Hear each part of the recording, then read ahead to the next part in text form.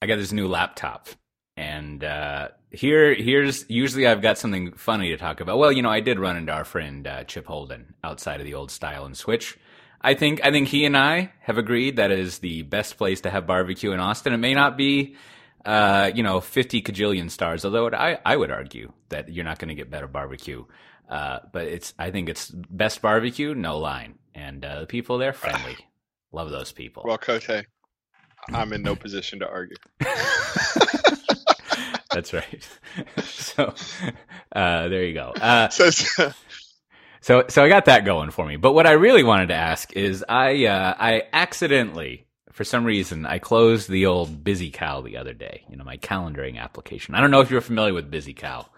And as I was opening it, I was thinking, I've been using BusyCal for a long time. Is this still the right desktop calendaring solution for me? And so, just a front run, as I like to do. Like every year since all of the iOS, I don't know, generation. Are we Generation X still? I forget that. But all the Apple Generation X people that I pay attention to, and you probably don't listen to this, but you know who you are. They're always on and on about this Fantastical thing, and like Fantastical, I don't get it. Right? Like it's got this default view of that. What were those Benjamin Franklin books called before computers? Day runners. It's got Almanacs. Almanacs. It's got this deal where it has like a list of your events, not a visual of the hours of your day. And as they say, I'm not trying to do that. That's not what I want. So I just can't get into the Fantastical. So I asked both of you, companions on the never-ending quest for calendaring perfection. What desktop calendar application do y'all use? Oh, Cote. So I am of the form of I've beat iCal into submission to do what I want. Like a lot of things, I get a workflow going and I can make it fit what I want it to do. So I still use iCal or iCalendar or whatever they call themselves these days. And I've got, looks like I've got a dozen calendars in there. Oof. And, I've got the company Google account. I've got the personal Google account. I've got every member of my family has an account or has they all have accounts too now. We all have calendars. I have a workflow that works. Yeah. I don't have problems with calendars, and the Android calendar app. I'm sitting here looking at it, and I think it uses that list view, right, where it just shows you upcoming events and the times that they are, and that's my default that I go to. I don't use on the desktop. I use the week view, and on the phone I use the list view. The week view. Well, let me quickly respond before we get to Brandon, just to interject. So, I think originally, and this is all helping me figure it out. Originally, the reason I used BusyCal was, for some reason, iCal was not very good at adding external calendars, or it was really weird, right? To add multiple Google accounts, it was very strange and not intuitive, right? Like, whereas in BusyCal, it's like, do you want to add the calendars from a Google account? Log into your Google account. Done, right? Like, and whereas, I don't know if calendars fix that or not, but I always liked Calendar. And if they have fixed that, I would probably go back to it because it's fine. I think they did. Like, you could click on the calendars thing on the side, and it shows like on my Mac, Google, Chef.io, and delegated calendars. And subscribing to stuff is pretty easy. So but again, it's like I'm used to the quirks. Yeah, that's right. I'm used to my own workflow. How about yourself, Brandon? Yeah, I don't know. I don't have a really good response here. I've kind of submitted on the other side. Like, I do use the family and all my personal stuff as Google Calendar, and I actually try to just use the Google iOS app when I'm, accessing it because I just find it works better. I do have it hooked up to iCal as well, but that has the annoyance of like you get a lot of like duplicate notifications, right? Like Google Calendar will tell you, then the iCloud feed will tell you, and then through a long series of explanations I won't go into, it's just like it's more difficult for me to like sync the work calendar just because it's sort of they've got it locked down. So that I kind of just leave as a separate thing, which is not ideal, right? So kind of like I kind of have to like go look at my work calendar. I do have the whole problem of 2 calendars, one in 2 different spots. So I sort of, I guess, submitted the other way. Like I basically used the native calendars of the constituents I work with. One being for work and the other being from home. You reminded me. I think I started using BusyCal because when I was at 451, they used hosted Exchange, and that did not work in Calendar or something. Oh, jeez. I don't know. So the reoccurring topic, calendaring, not a solved problem. Man, I bet that would be a number 1 podcast in the Overcast technology section. How to calendar weekly. Yes. Weekly. Calendaring weekly. I believe the pattern for like success has potentially been identified. I think it is Slack, because Slack has enough corporate adoption, but it's also very accessible outside, and it's very common now, at least within this group of people, right, to have some personal Slacks, some like whatever you call it, DevOps days, like community Slacks, and then have your corporate Slack, and it works pretty well. Like you have it all in one place, and it's kind of all native within itself. So like if somebody took on that challenge, right, of like kind of like working that idea, or this idea that like we understand that you may have things outside some specific entity. We understand there's a world around you. I think it could be done. But I have no idea who's incented to like go figure that out. Well, I mean, don't you see like little calendaring app startups? They all get acquired as soon as they start to get any traction. I mean, there have been acquisitions by Apple and Microsoft and Google about little mobile calendaring apps. So they know like it's bread and butter, but nobody's going to disrupt it. Right. Well, I think it's the whole this is the whole, it's like what's harder, the technology or the network effect, right? Like that's the whole thing. And I think your point is 100% correct. It's like they get acquired before there's any potential network effect that would make them so big and powerful that, it would be incredible. So I know that's the challenge. Like somebody, and again, like if you were starting it out, like I think all the venture capitalists would just like scoff at you, be like, oh, 1 million people have tried. Why? I'm not going to invest in this. And, it's too hard. Right. But as Slack kind of showed, right. I think that's why it's a good example. It's like probably they did it like messaging. It's like we have a lot of this stuff, but no, now we have one that's, got a strong network effect, and it seems like it's doing pretty well. So you can envision a scenario where somebody does something similar for calendars, but like I have no idea when that will happen. But it's needed. Any day now would be great. Any day now, please, someone. Man, I like the idea that a calendaring startup is just like 2 years of eating ramen and then a cash out. Like that's good. Well, I mean, we're only seeing the successes. Probably if you go on the App Store or the Google Store, there's dozens of calendar apps, and it's just the one that happened to make it onto Daring Fireball is the one that gets picked up. You got that survivor bias. Is that did I get that one right? Yeah, you did. You nailed it. Well, I do like the whole thing. I think is funny now. It's like when you listen to the VC podcast or like I don't know that stuff. It's like there's like this big initiative. Like they only want to invest in like hard problems. Like they don't want anybody with like a toy app, and the apps are stupid and anyone can do it. And it's like what I would give or what I would trade for like a universal calendaring app. I mean, it'd be a lot. I would give up a lot for that. So I don't know. I think it's a great problem. I want someone to solve it. Yeah. Well, was it that was it Ray Ozzie who did the Chandler thing? That wanted to tie.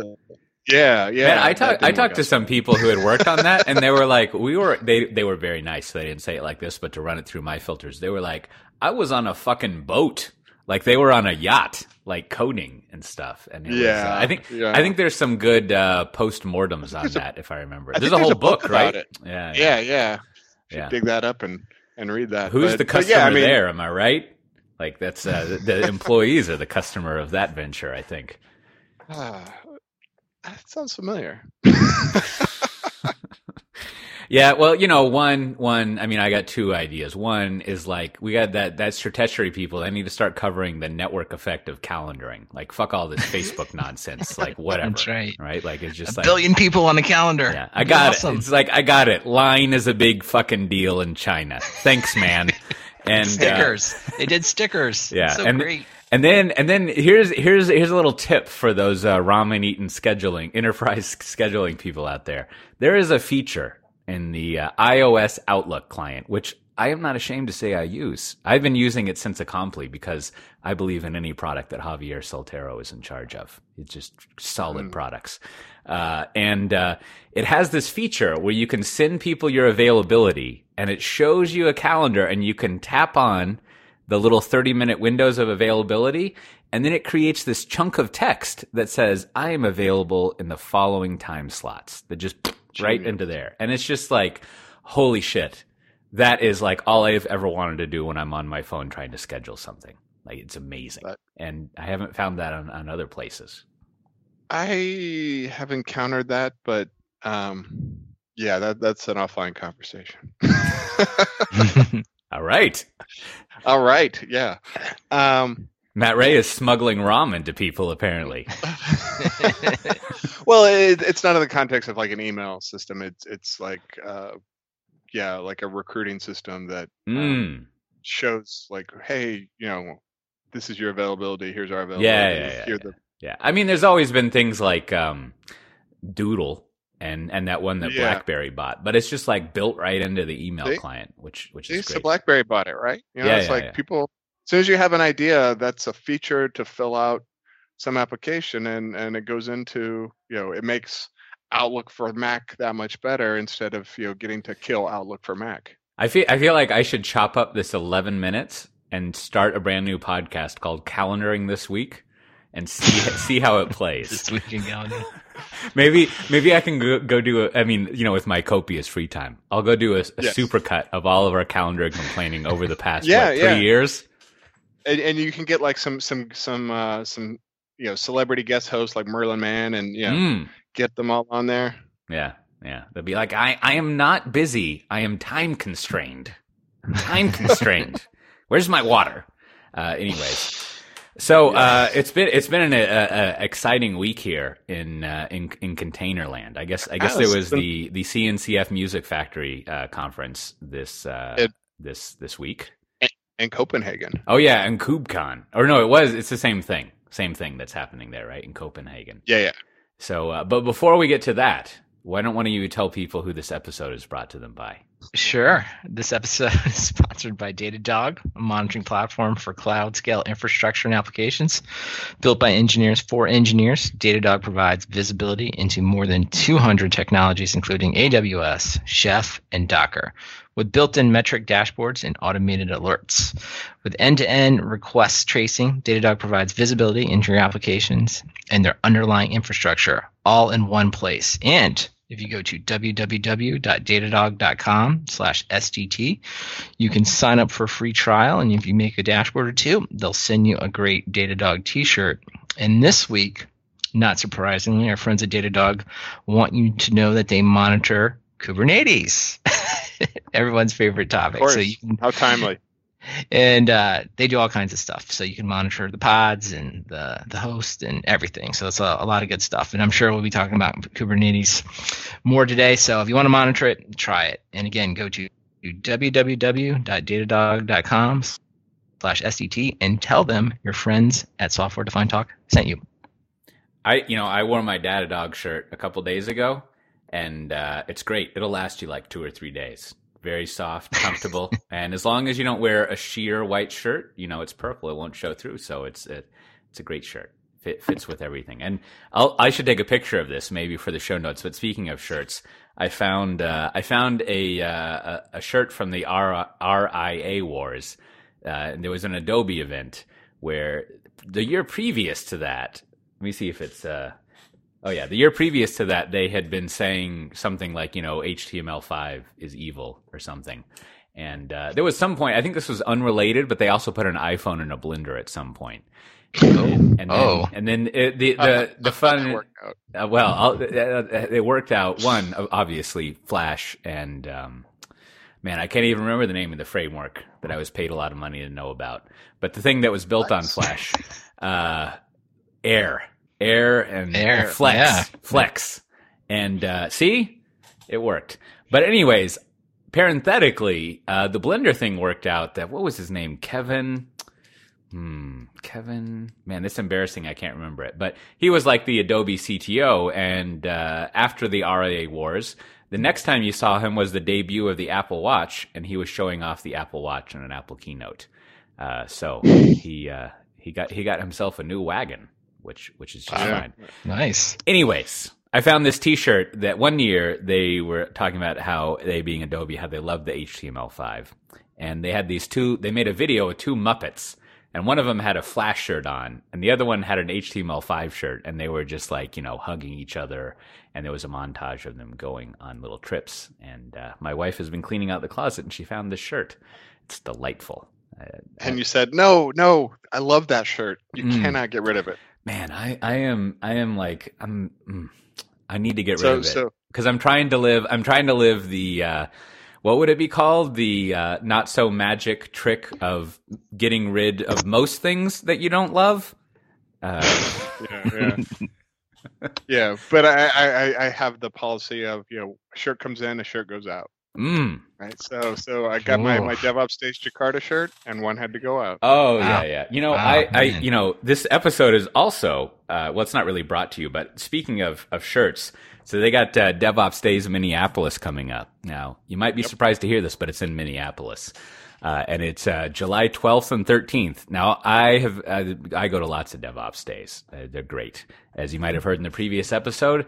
And this one, is in Minneapolis, July 12th to 13th. And if you use the code SDT 2018, you can get 20% off. And I haven't looked at I don't even know if the program's up yet. It probably is. But I'm sure it'll be fantastic and wonderful. So you should go check it. You look at the show notes at softwaredefinedtalk.com/133.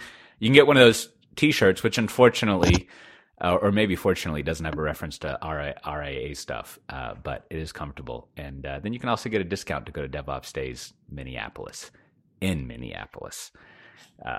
But yeah, I'll take a picture of this shirt because, man, it is. I got an extra large, and it's a little too extra. It should be less extra. But man, these guys, look at this. HTML and Flash, man, they love each other. Look at those guys. Flash is like, you know what? I love HTML as long as it's fucking running in my client. So they're good. Yeah. All right. Well, speaking of Kubernetes.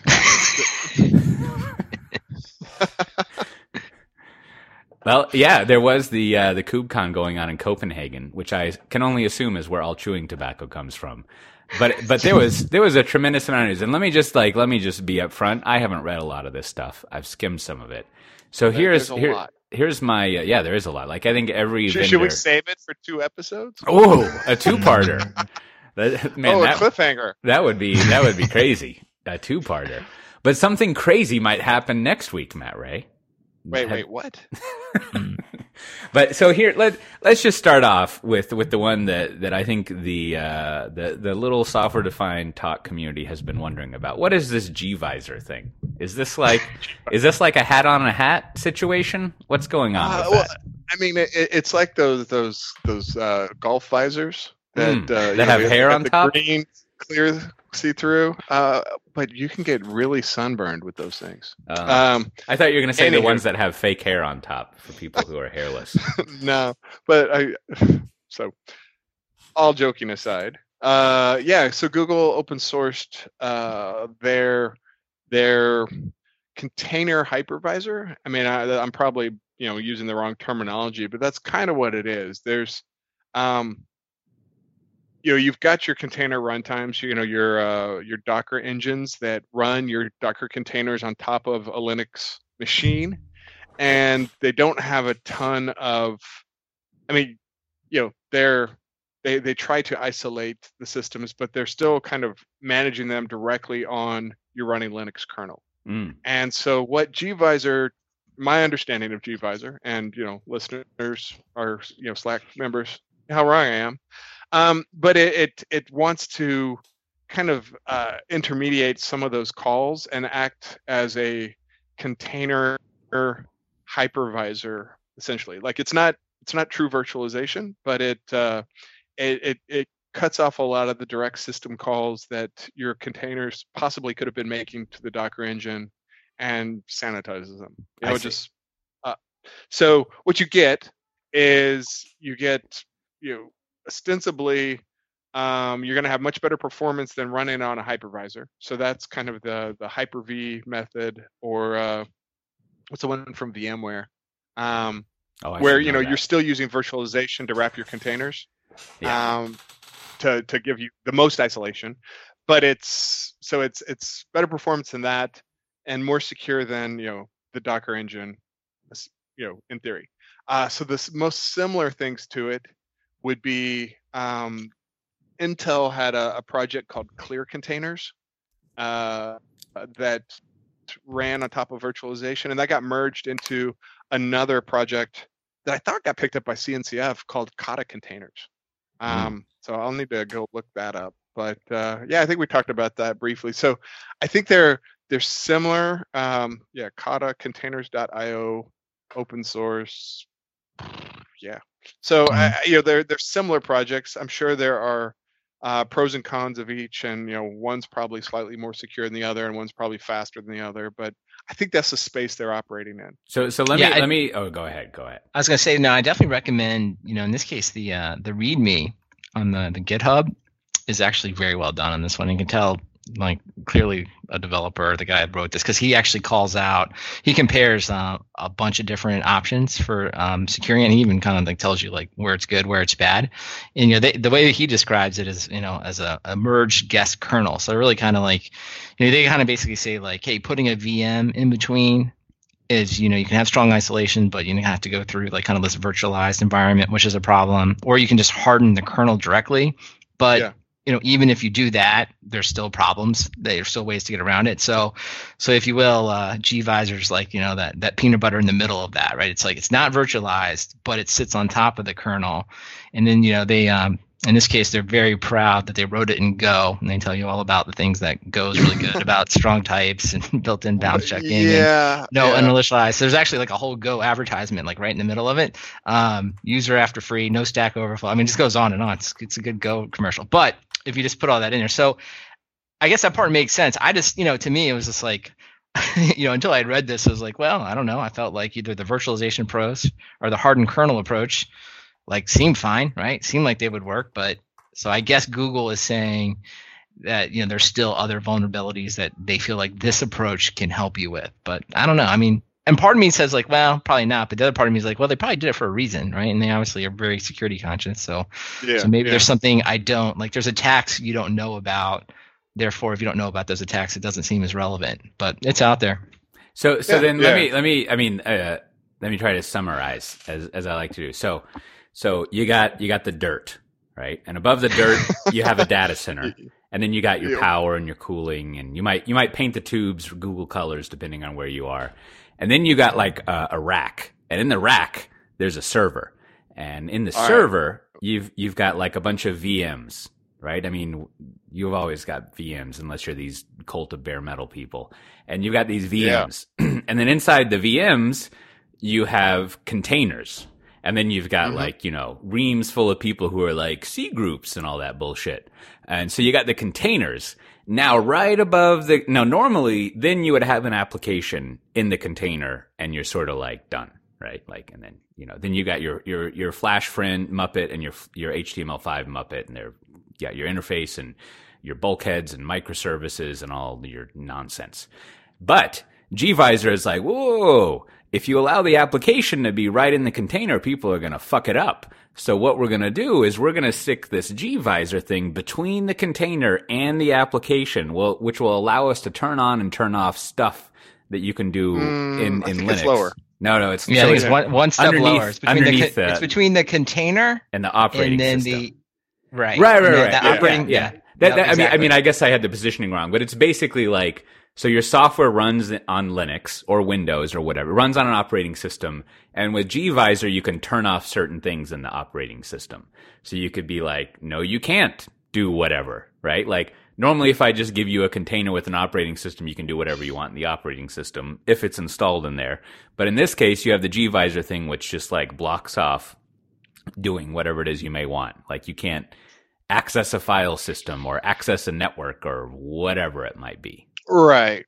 Which I assume Docker engine was supposed to be blocking you from doing too. Mm-hmm. Yeah, I think this is where like it's really nuanced. It's like because you can even like in gvisor, right? Because sometimes you're going to have to like legitimately access the file system. So if you think about that, like core kernel system calls, right? It's like, okay, like between the container and it's going to call a kernel, right? And it needs to be able to do certain things. So I think what they're saying is they've taken extra precaution inside those calls to let you do what you need to do, but to make sure you don't step out of that. And their belief is that they've done it a little bit better because there's obviously other ways. You could like what we just talked about. Like you could have a VM sitting in there, virtual, and that could be doing it, or you could just have a hardened kernel. So it's just like what when you put all these three on a matrix, like what problem is being solved by this, right? I think that's the hard thing. So like and the reason I guess I wouldn't be completely dismissive of it is like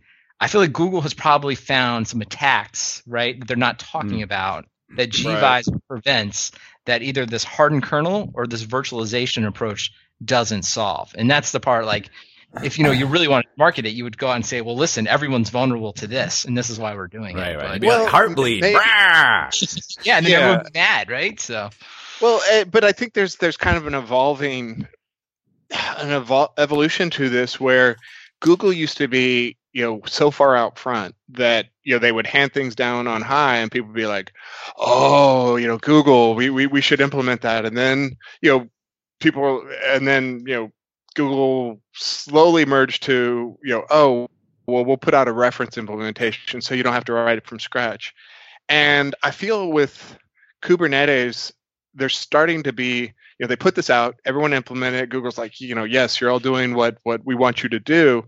But it almost feels like the community's starting to outpace Google now, where, they're like, oh, here's this open source gvisor. And I've seen people picking at it saying like, well, we've already got tools like this. We wrote these things. Why should we use your tool instead of ours? You should have open sourced this 2 years ago.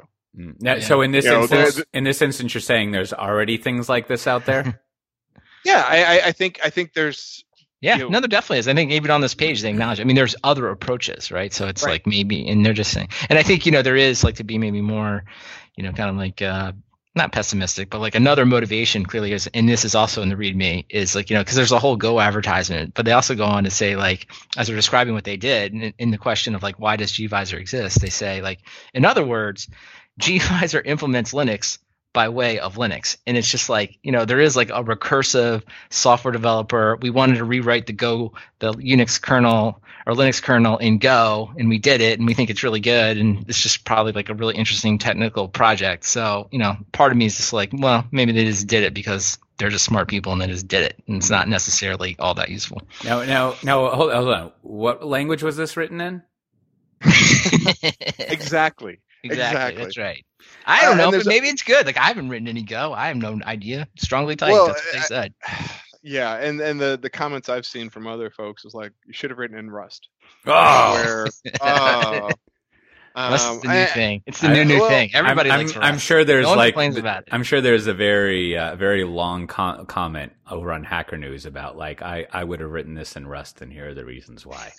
Just like actually, like why did they not I can't find the link yet. Yeah, I can't find the link, but I saw the conversation on Twitter, and it's like Rust is probably a better low-level systems language, and Go is better for CLI tooling. You know what I like? You know what I like from a non-nerd perspective is like the undergirding layers of something that should provide the stability and the long-term, sort of like upkeep of the layers above it. I really like to call it Rust.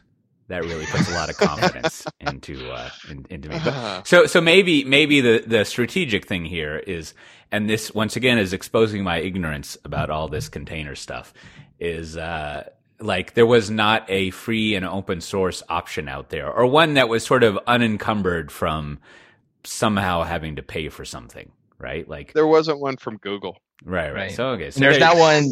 I would say there's not one that specifically is doing it this way. I mean, there's a bunch of other ways. Yeah. And I'm not saying this way is better. It's just a different way. So then to beat this dead horse into glue. So one, I have 5 points I've written down besides besides, trying to fit in this joke of like, how do you know if someone's a Go programmer? And you can fit your own punchline there.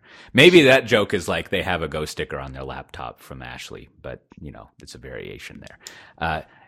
She makes great stickers. I think she uses Sticker Mule. Isn't that what we used? Brandon? Yeah. Man, they make good stuff. Hey, we'll just do a quick sticker promo. Send us an email. Yeah. Give us your name and address. Stickers at Software Defined Talks. That went out earlier today. So. Brandon loves an excuse to go to the post office. So just stickers at softwaredefinedtalk.com. Anyways, so one, we've already covered one. As always, we've discovered it doesn't already do that. So that's too bad. Seem like that. Now, number two, also what this presupposes is that you have a programming model. Not only this, but you have a programming model that cares about the operating system, right? Like, so the way that you're coding whatever application code you have in there, and there's a little footnote that's in addition to this, is somehow you're interested in the operating system as a developer. Otherwise, you would be writing old school Java where you're like, I don't know, it's a file object. I don't actually know what operating system is under here. But you're in a programming model where the OS is not hidden or isolated from you. Because you would need these controls, because as always, I'm jumping ahead. Number 4, developers do dumb shit, right? So you need a way of protecting from developers doing goofy things. Now, for another advantage that this would have is like, and this is what the bias of what Pivotal does and the types of customers that we work with, is I often hear of enterprises moving existing workloads to containers. Now, you would also have an advantage if you lock down the container more, because they wouldn't have to spend as much time retrofitting those applications to not do dumb shit, right? Instead, you could use like whatever layer you have here to be like, if this application wants to do this dumb thing, sorry, it can't. And then we don't have to go recode it. It might break the application, but we can control the risk of not catching this thing because we know it will not happen. And then we want better sandboxes, but we don't want to pay a virtualization tax. And then finally, the fifth one, which is the obvious one, is like, even if you do everything the best way, you might make a mistake or there could be a vulnerability. So this is another layer of if someone installs malware in your container, you can have a better chance of it not fucking up your day, right? Like, so you have more controls over being able to do this stuff. And man, at this point, you probably have, it's like, to use another old joke, you got controls all the way down, like in your routers and your networking, and you just like, it's just, you're better trying to attack an Exchange server in a basement than like some sort of cloud native application. Yes. It's a good summary. It's a good summary. Well, that all makes perfect sense. It's not ridiculous at all. Of course, you're going to do that. I mean, I think as always, my first item, the bummer is that like, I guess this is the reason why getting up and started with Kubernetes is only like a 180-page book, is because it doesn't do all this stuff, which is fine. It's brand new. It's got to be filled out. No problem at all. No, Coach A, that leads to the other thing I thought that was relevant and that we should talk about, because there's, a lot of talk. I think 2 important things. I know Matt Ray wants to talk about it. Like, I feel like I read a lot of articles talking about Operator out of Kubernetes as sort of like the answer to simplify how to deploy an application inside it. And I was hoping Matt Ray could explain it, because as I read through everything, there were basically two approaches that I took away from it. There was the Red Hat, really the CoreOS approach, where you could build your own operator. And the operator, as I understand it, is basically, here's how Kubernetes should run this for me. That's one approach. And then you guys, right, Matt, Chef, have a slightly different approach where I just use your operator and, like, I don't know, Chef Magic, it all just works. Is that like, do I have that right? And is this operator thing important? First of all, you should email Nathan and be like, we need to print up a limited run of T-shirts that just say Chef Magic with maybe a shooting star. Done. Nathan, send me more. No spoilers for ChefConf. That's right. A lot of hugging. No. So Habitat is the project that kind of fits into this, and it's still what you get with. So what? Taking a step back, what you get with the Kubernetes operator is a standardized approach for interacting with Kubernetes. So if you have an operator for your application, you can say, like, I'm going to need, my operator provides these resources, and it's going to be managed by Kubernetes and always up and running. And then as you deploy applications, they can hook into that operator to get the things they need. And what you end up having to do is writing operators for the various services that you're doing, like Prometheus or data services or that kind of stuff. All right, hold on, just pause right there. Did the operator come from CoreOS, or was it their contribution, or did it come somewhere else? I'm not sure. I think it's something that got hashed out through RFCs, and I mean, I'm not close enough to the Kubernetes stuff because it seemed to be their announcement was like, yes, they were going to, I don't know, I hate to say this, I just hate this analogy, the quote app store, right? Like the idea that they would be producing operators for like popular applications. And that is because the overall theme with all of Kubernetes is like too hard, too complicated. So everyone's always wants an answer, right? So it's like, right. This seemed to be that answer. Like one day there'd be all these operators and we don't really need to know about all these pods and all this stuff. We'll just like put this operator out there. So I don't know. Is that correct what I just said? Well, yeah. I mean, one of the things I kind of noticed, I mean, the CoreOS guys obviously were a fair amount of Kubernetes engineering. But anytime there was like a Kubernetes announcement, there was always a CoreOS blog post that went with it. So I'm sure they, muddy the waters, or at least they wanted to put their spin on what the latest news was. So what you end up with is operators that define the interface that you work with those systems, and then you have package managers like Helm that actually manage how applications are deployed, and I guess including as operators. Okay. And then below that level is still where Habitat lives. Habitat is just, hey, we're going to take your application, package it up, make export a Docker container out of it. And because your application needs to talk to other parts of your application, maybe it's multi-tier, Helm could deploy the Habitat application. And then there's a Habitat operator that says, oh, because you're managed by Habitat, you're going to want these things, and here they are already up and running. So what you get with Habitat's operator pattern is you don't have to write your own operators. If you have some system that you want to Kubernetize. But and then when I was reading the Chef or the Habitat blog, whatever, Habitat, I don't know who hosts this. Yeah, habitat.sh blog. So what it is that it's basically saying if I put Habitat in my build process, right? I guess that's the choice, right? I have to be building with Habitat, and then I just essentially get this operator, right? Or it looks like an operator. Yeah. I mean, you can just you can say, well, I'll let Habitat build my packages from source, or package off the shelf stuff, and then it spits out immutable artifacts that you push into Docker or whatever your format of choice is.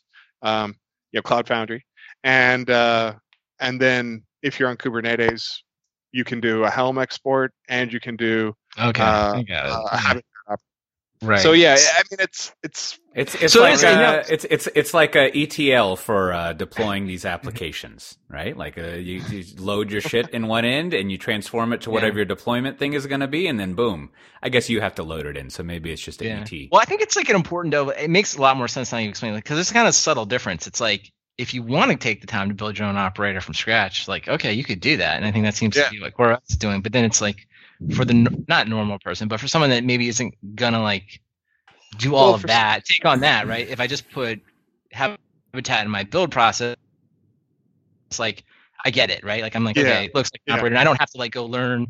It's just another level of abstraction. I don't need to go learn all this. I'm just gonna like trust that Habitat does the right thing for me here. And because probably I don't know. I mean, I would assume it's like all this stuff, like how complicated it is. Like it feels complicated to build an operator. I mean, it feels like that's everything complicated. Everything feels complicated, but that felt like another level of like, wow, I bet you learning this packaging is not easy. Yeah, and that's what, like, out of this week's announcements, there are a couple related to packaging. Like Red Hat released a way to easily package applications for Kubernetes. I think we got a link to that. We've got lots of CI/CD things that were released, because it's still, you have to adopt. If you go into Kubernetes, you're adopting a whole new framework of everything. You can't just say like, oh, this 3-tier app that we had running in a data center, 2 commands and now it's running on Kubernetes.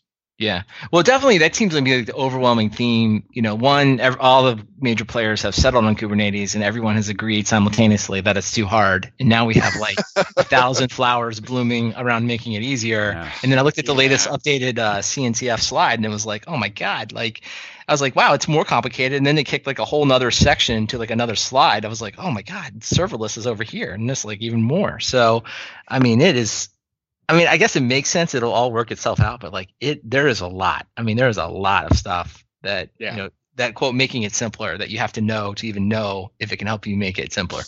Well, and I mean, I'm sure there's some people in the audience who are thinking, you know what I would like to do as a developer is, first of all, I want some YAML, so I got to have that, right? I'm sure all of this has YAML involved. I want some REST. And I'd like to write JSON. My applications, and I'll just use this YAML file and say, here's the code that I have, and here's like the middleware that I depend on. And maybe here's some configuration, and then someone else should just figure that out for me. Then, that might be a cool solution. You could call it like, it's almost like something else is doing a service for you instead of you doing it on your own. And like, I think maybe like, what would you call it? Maybe like a stack or a table. Let me look at my Rogers here and see what's, maybe like a plate form. It's like in the form of, I don't know. How about a build pack? Oh, nah, yeah, that. And there might be maybe let's say 8 to 15 general principles that you follow so your application fits in doing things that way. I don't know. This is probably too crazy of an idea. This is some fucking AI shit. Clear. I think you're getting on to the two streams. So there was kind of all this, I don't know, below the fold infrastructure craziness. And then there was all the kind of announcements around serverless cloud functions. And I think that's kind of what everyone's, pointing to is this is just too complicated. There's a belief that people do want to move to some type of standardized cloud functions world where all this stuff is just taken care of. It's just you don't I just want to drop a jar on a service and it runs it. I think that's what it is building back to that, right? Because that seems to be the other thing is just if you don't want to be down here in this shit, if you just want to just go look at the serverless slide and then pick one of those frameworks. What was that company called? Zero Turnaround with JRebel or something that was as old Hunter Thompson says in the first third of Fear and Loathing in Las Vegas. That's where the water crested. That was the high water mark right there.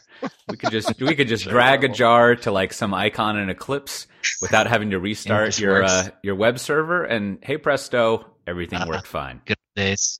Yep. Yeah. So everything old is new again. Well, the cloud events now we're a cliche. I don't know if you read that, Matt, or cliche. The cloud events thing did feel this is just ESB, right? This is just back to just having some type of enterprise service bus defined and figuring out what the cloud event format would be. It's I don't know. This is one of the things I just assumed it was already like that, but obviously not. Well, there's a lot of assumptions around Kubernetes. Mostly that it's hard. I think that's where we can mostly assume. Yeah. We could rename this podcast Old Men Yell at Cloud Native.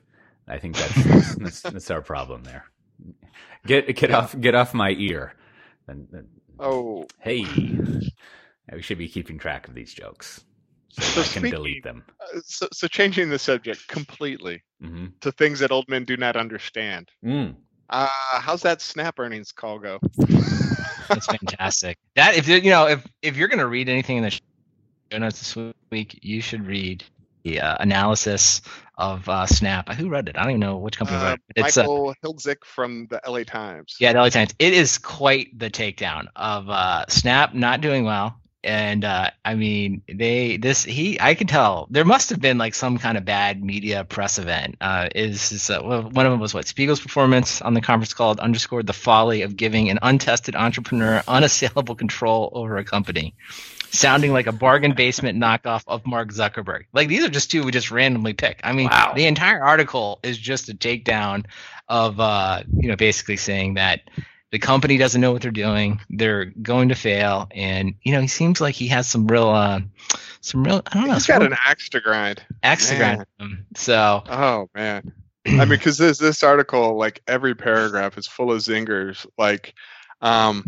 Yeah, he described the mission as helping to empower people to express themselves, live in the moment, learn about the world, and have fun together. Whoa. This is a highfalutin way of saying that Snap distributes a smartphone app.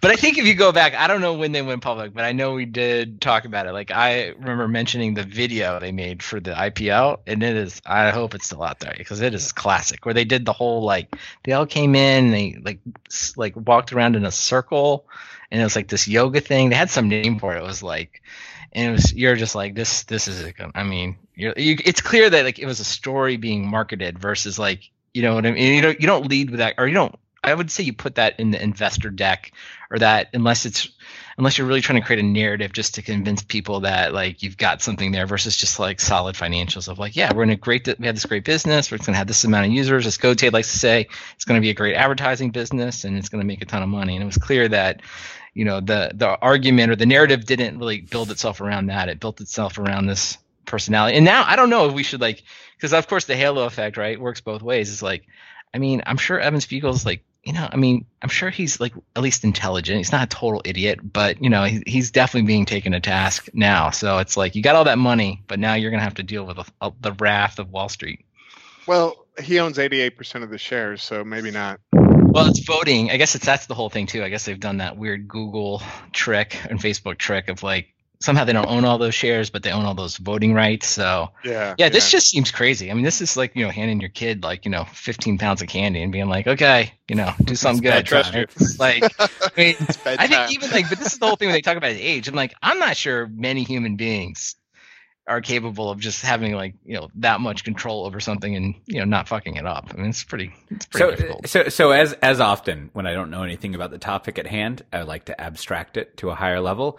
And so before we get to are we starting with dirt again? Are we starting at like ground level? That's right. I'll always with dirt. We got the magma. Anyhow, and then some plates. Like, so how do you two calibrate between old person who thinks everything is shit versus like a healthy BS meter, right? And so we'll use the example at hand, right? Like, so, you know, Snapchat goes public, right? And of course this is the reverse halo effect or what. I mean, I don't even know their numbers, but let's just presuppose, right? And you can contrast it with Facebook, which makes a shit ton of money, right? So that worked out, right? But something like Snapchat goes public, and I don't know what their numbers are, but I assume it's like this because they weren't good or something. And they don't make a profit. And like, you know, I think our collective intuition would be like, that's not a thing, right? Like that's no, right? But then but then you would go read like all these people, including, you know, the guy who wants to tell you about how big Line is in, you know, Jakarta or Taiwan or whatever, which is fine. He's going to be like, dude, Grab is a big fucking deal. And it was nice. It was a good service to use while you're there.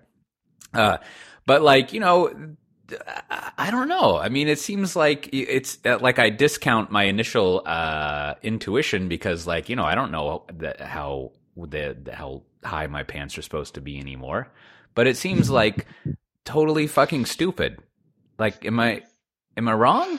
Well, I think you have to like go back to like, I think a better analogy would be like looking at music, movies, or any type of popular media. It's like, nobody, like, you know, you hear a song, right? And often you hear a song the first time and, you know, you don't like it or whatever. You make some gut feel. But there's no, and like, you know, very seasoned record producers, even the guys that like do the hit machine and they have all the math and they know like what kind of like, you know, chord structure people like and all that. It's like nobody can really has the formula down and be like, if you do this, right, it's going to be a huge hit. And then, of course, there's always these counter examples of like somebody in a garage literally just recorded a song in 20 minutes and becomes this huge hit. So that's like, I think the better analogy is like, you know, it's just a direction, right? It's like, okay, like when Facebook came out, we were maybe skeptical, maybe we weren't, but it's sort of like someone released a new song and it became a hit song. So now flash forward, it's like Snap's a little bit different. It does have early on, it has kind of the same characteristics around, hey, it's getting a lot of adoption with a younger crowd, which is similar to Facebook, slightly different. So you could do some pattern matching, right? Like you could with a song. It's like, you know, this Katy Perry song sounds a lot like, you know, this Taylor Swift song. And, there's some guess that maybe it'll be a hit, but then sometimes it just doesn't happen. Right. So maybe to use one of my favorite tools. Look at that prism. Yeah. Maybe use one of my favorite tools for this thing. It's a question of portfolio management in the sense of managing your investments. And so, you could analogize this to a bunch of open source companies, right? Like one could look at pure open source companies or open, you could look at an open source startup and be like, they don't make any money, right? Like they have nothing to sell. They don't make money. So what's the deal, right? But from a portfolio perspective, you could say like, all right, I got a bunch of money I got to do something with, right? Because if I can either put it in, whatever. I got opportunity cost of money, and I don't like Vanguard returns, so I got to do something with this. And so you're like, all right, I'm going to invest in these new types of companies, and I've got 10 of these companies, and Snap is one of them, and I don't really understand what's going on with them, but I'm going to assign a percentage that they pay off big. And so it's sort of like I'm trying to cover all the bets from a portfolio perspective. Yeah. And then quarter by quarter, I'm going to monitor, are these people fucking insane? Right. Yeah. And basically, so then that, and then that is what I was going to say game, but I don't mean to belittle it at all. That is what the job of management of a recently IPO'd bullshit company becomes, is to demonstrate that you're not fucking insane. Right. And so unlike in comparison, I didn't go read the transcript, but you got Elon Musk who's like, yeah, if you don't like us, sell your stock, which said no CEO ever. Right. But I think people probably have more confidence in Elon Musk, or however you say it, than Snap.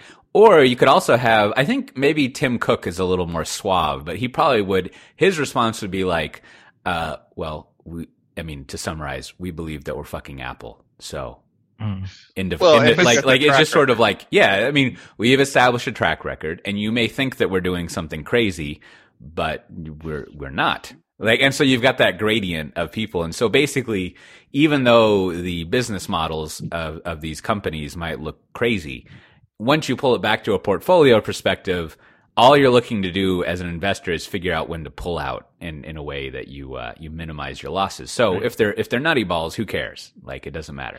But I think you also want to look at just like two other things, like expectations and narratives, right? So to be fair to them, right, is they made $231 million, right? That's a pretty impressive feat for anyone to start a company and they made that much. So, but the problem, right, was the expectations are now set that they're going to continue to grow their user base and eventually grow to the size of Facebook or Google, right? So it's clear at this moment that the chances of that seem very, very low, right? So if Evan Spiegel had 5 years ago, whenever, if he had just sold this company to Facebook, and taken $3 billion, he'd be worth probably $1 billion. He'd be some executive sitting there, and he would quietly be hailed a hero, right? They would just kind of sit in there. They'd sit inside Facebook's earnings and just be like, yeah, they're working on user adoption. And it would just be, it would be viewed totally different, right? Much like Instagram, right? Sits in there. I think Instagram, if any property inside Facebook is loved, I think that's the one. And, again, those guys took $1 billion. So it's like, do you want to be king or do you want to be rich? Yeah. Right? I bet that's bandied about in those super clean Sandhill conference rooms. And I think what happened was and I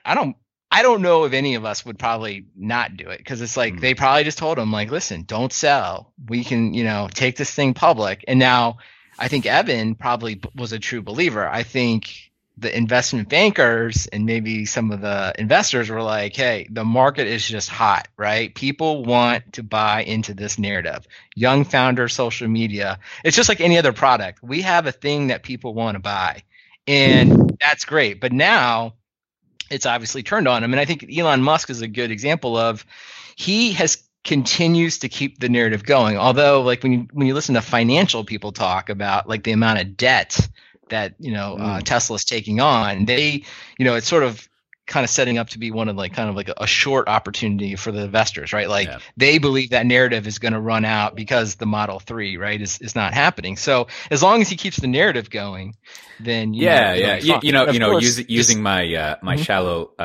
stuff I heard when I was picking up my kids' stuff, right? I think so building on that, one, I think there was an interesting commentary on the NPR. Of course, it wasn't on like KVET or anything. So someone was commenting on the Tesla earnings call, and they were like, and as I go through this, I think it's analogous to like an open source startup talking about their business model. They were like, well, Tesla is a car company, and what car companies do is manufacture and sell cars. So if they don't have good production levels and they're not selling all the cars that there's demand for, they're not a good car company. And to some extent, like there is a cutoff point where it's like between startup and like profit reaping, and maybe that's a little bit where the waters get strange, right? Where it's just sort of like no. We need to be like Amazon and have 20 years to be profitable or whatever the number is. So like, and I guess it would be confusing, especially if you're an automotive person and you're covering Tesla. And then also to an open source company, like there's this leap of faith that you have to take of like, oh, there's a business model there somewhere, right? Like they're going to sell support. Yeah. Sounds good. Yeah. Or eventually, and then I guess that, I'm trying to avoid the whole like tulip mania analogy, because that certainly exists, but I feel like there's a little bit more responsibility in someone that can hire someone when they write up a report to put it in FrameMaker and output a PDF, or whatever, InDesign, I guess is what they use now.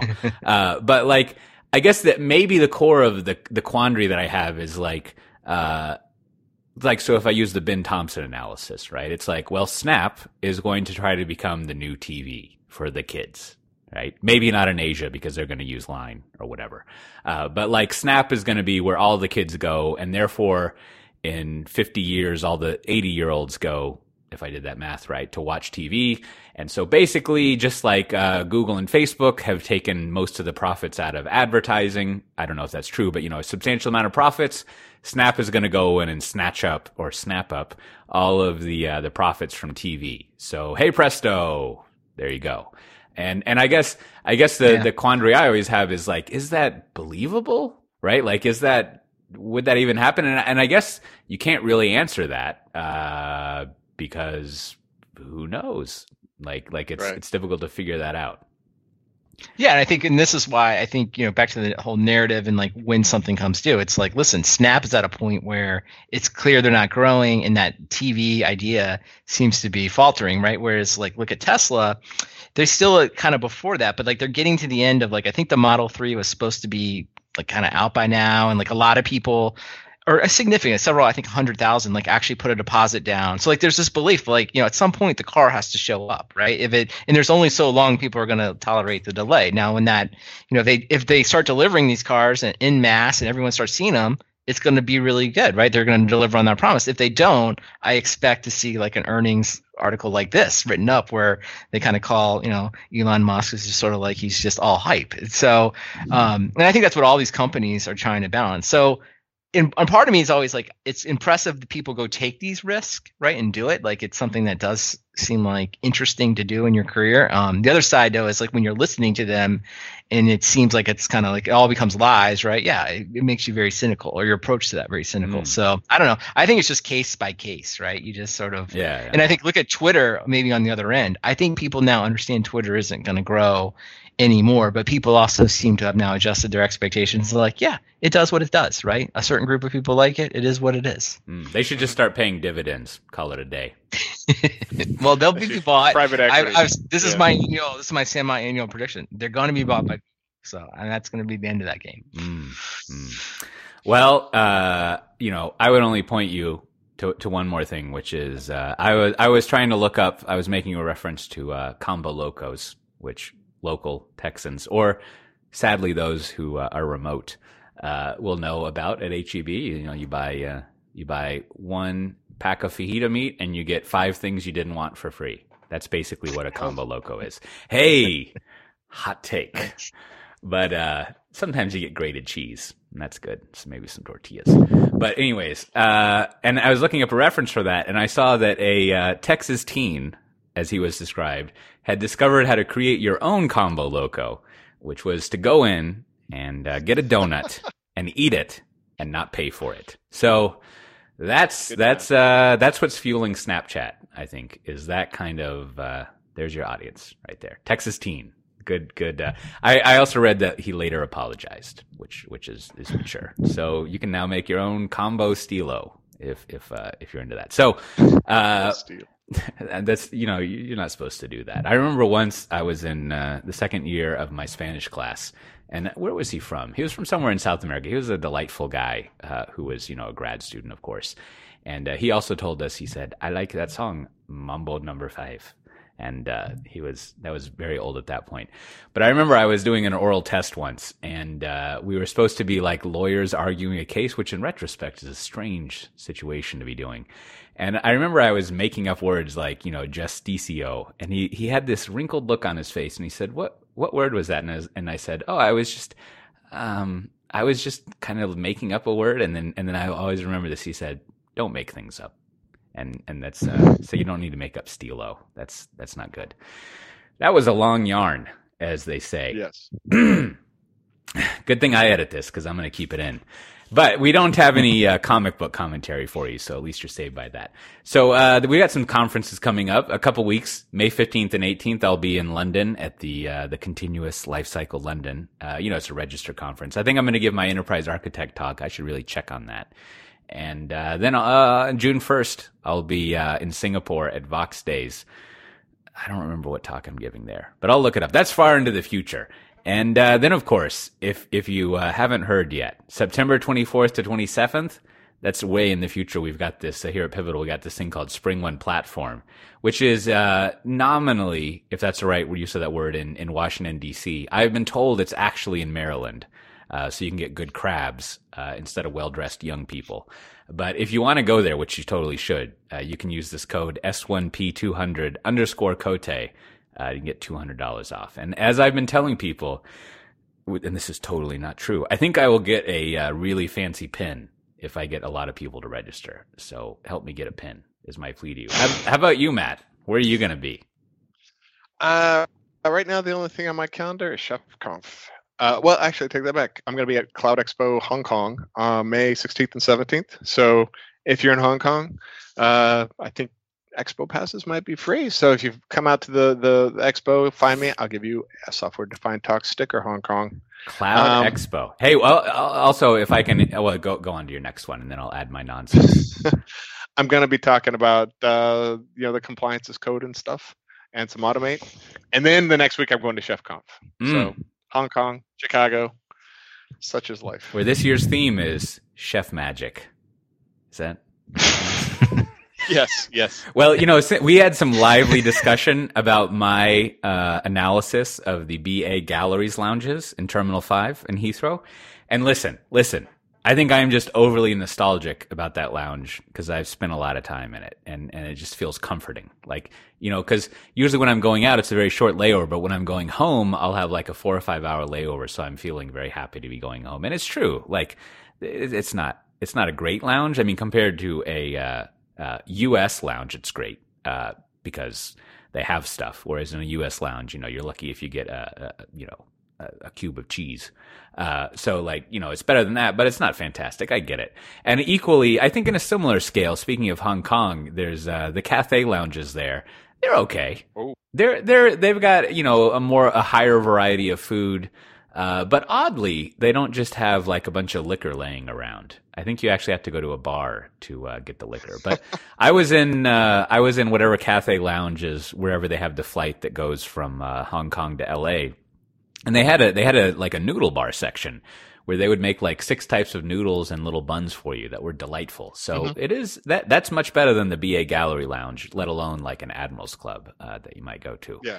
So that was nice. Oh, and also I went to because I was flying international with my whatnots. I got to go to the what do they call it? Like the business class Admirals Club Lounge, the flagship lounge, and that lounge is okay. I cannot go to the first class dining experience, as I found out, because I'm not in first class. But you can go to the there's like 3 tiers of Admirals Club now, which is great. Yep.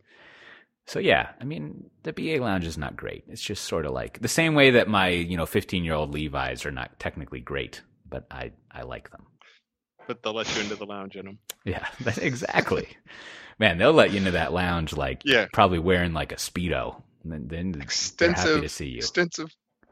Yeah, extensive conversation on the subject in our Slack channel. Yeah, that's why you should go to softwaredefinedtalk.com/Slack and go to find things there. So, also we have some T-shirts you can buy, 20% off. You should go check them out. Go to softwaredefinedtalk.com, get a T-shirt. So this week, Brandon, what do you have to recommend for us? I finished another audiobook that I thought was interesting. It's called When Wolves Bite. It's all about kind of this battle that emerged between these billionaire hedge fund guys over Herbalife, which is just a publicly traded company. And I liked it because it's interesting. I always think of we talk a lot about CEOs and businesses. So who ultimately, CEOs report to board of directors, but ultimately the board of directors, I guess maybe the most feared people in their lives are activist investors. So in this case, it's a story of essentially two billionaires taking opposite sides. One person thought Herbalife was going to just a Ponzi scheme, pyramid scheme, and had shorted it, and the other believed that it was going to, it was actually a solid company and continue to grow. So they take these enormous stakes, billions of dollars are spent either shorting it or actually investing in the company, and it gets rather personal, and they have I guess there's some fights on CNBC, and and I like this kind of stuff, or I guess it's interesting to me, kind of back to that Snap discussion, because these guys really,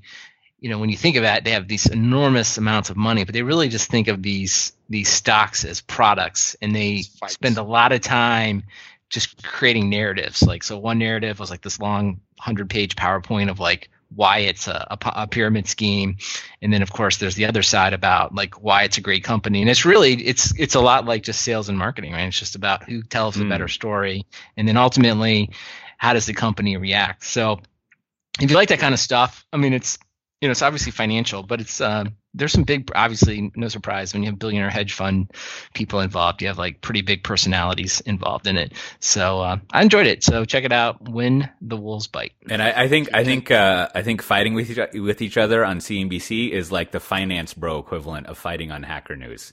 It's definitely yes. I think that would be, but everyone is much better dressed. Oh but yes, 100% in full HD. Well, how about yourself, Matt Ray? I think this week I have a pretty simple pick. I found a website called Slack Themes that allows you, if you're like me and you have 11 Slacks, you kind of like to color them up a little bit. So Slack Themes has, 100 different color themes. It's simple. You just paste it in, you get some different look to it. Whatever. That's my pick. Yeah, it looks like there's next week I'll talk ones. About my new phone. Right? Is that the one that works well with your calendars? Well, yeah, we'll have to talk about it next week. That sounds like fun. Well, aside from the noodle bar at the Cathay Wing Lounge in Hong Kong, which I highly recommend, I actually was about halfway through a bowl of Dan Dan noodles, and I went to go get some water, and someone was so efficient they cleaned it up for me, which I was miffed at first, but then that meant I could go get another bowl of noodles guilt-free. So that's nice. So I finally saw that new version of the movie It, the horror movie with the clowns and whatnot. And I don't really remember the Tim Curry one, but I feel like this was a solid movie. This is very well done. And I was talking with Kim, my wife, for those who don't remember, about it over lunch. And, one of the things that is evidence of, first of all, visually and pacing and everything, it's great. And, it's got jump scares in it, but I will remind the reader that it's a horror movie. So one of the things that's an example of it being a well-made movie is it has absolutely no, bobbing in it. There's never any there's maybe a minor part of exposition, but there's never any sort of what's going on here side explanation. It's just there's a fucking clown that eats people living in the sewers, and that's pretty much all there is to it. There's that fat kid kind of explains how there's a bunch of kids that have historically died, but it's very minimal. It's not, at some point they could be I read this this fairy tale from Ukrainia about how this monster comes every 27 years, and I never thought it was real. But they didn't do that. And so consequently, I started reading the book, and I've never actually read a Stephen King book, but, I realize it might be a little late, in the whole Stephen King thing, but, I would suggest an editor, that might be handy. On the other hand, I've stayed up very late the last few nights, like reading the book. So it obviously is like it's got something going. Yeah, I appreciate books that are written in a way that you have no idea how compelling it is. You know that it's compelling to read because you keep reading it and you can't figure out the mechanics of it, right? Like you keep arguing with the book of like I'll give you an example to go on, right? Like, so there's this whole character that they talk about how he married young and like everyone thought it was a bad idea and he's old. And then they're going to flash back to when he was a kid. Not, a little spoiler alert here, but he goes on and on about this character. And then the old version of this character just kills himself. And you're like, well, I guess I don't give a fuck about the last 50 pages I read now. Like, it's just a weird, anyhow. So it's a good movie. You should check it out, especially that scene. But I want to go in with you on this. I feel this. I'm glad you said something about Stephen King because I have tried repeatedly to get through a couple of his books, and I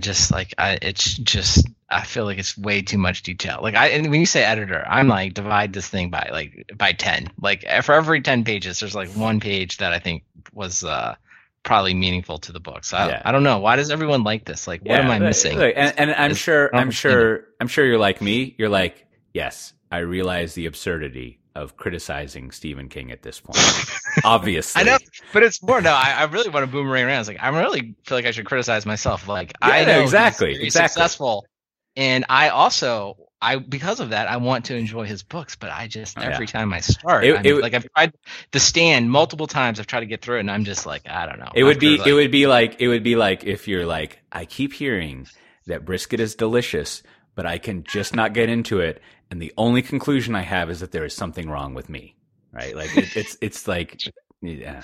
Anyways, maybe I'll probably read through the book and figure out that it was actually worth reading 50 pages about this old dude who killed himself in a bathtub.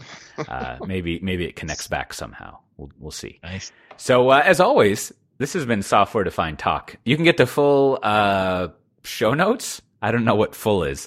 You can get all the show notes for this episode at softwaredefinedtalk.com/133. You can figure out how to get a t-shirt at a 20% discount, get free stickers. They're attractive little stickers. You can join our Slack channel. I don't really produce the newsletter anymore, but you should subscribe to it. That would be delightful. And we got a couple other podcasts that we do. We've got Software Defined Interviews on a bit of a lull at the moment. If you go to softwaredefinedinterviews.com, you should check that out. And also, I do a mostly weekly podcast called Cashed Out Coffee. It's actually just called Cashed Out, but the URL is cashedout.coffee with the money type, not the chip memory thing that you should go to. And my friend Robert Brooke and I strive to not talk about computer nerd stuff. I think we probably talk about nerd stuff, but not computer things. So you should check that podcast out. It has more rambling from me that would highly benefit from an editor. You can see me do my own Stephen King routine. So with that, we'll see you everyone next time. Bye-bye. Bye.